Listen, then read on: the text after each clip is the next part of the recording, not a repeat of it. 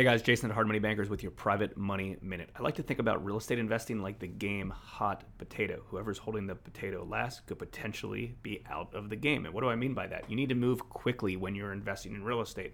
You purchase a property and you renovate it and you flip it as soon as possible before the market changes, before other stuff could go wrong. You want to get your money out of it and move on to the next one. Same as rental properties. As soon as you buy that property and you fix it up, and you rent it out, you need to get long-term financing on these things.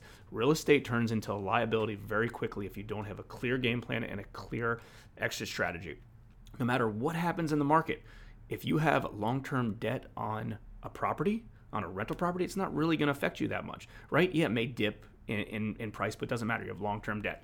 So move quickly. Think about real estate as the game hot potato. Move quickly, have a clear game plan, and execute. Hopefully you found this video helpful. If you did, please share it with your friends.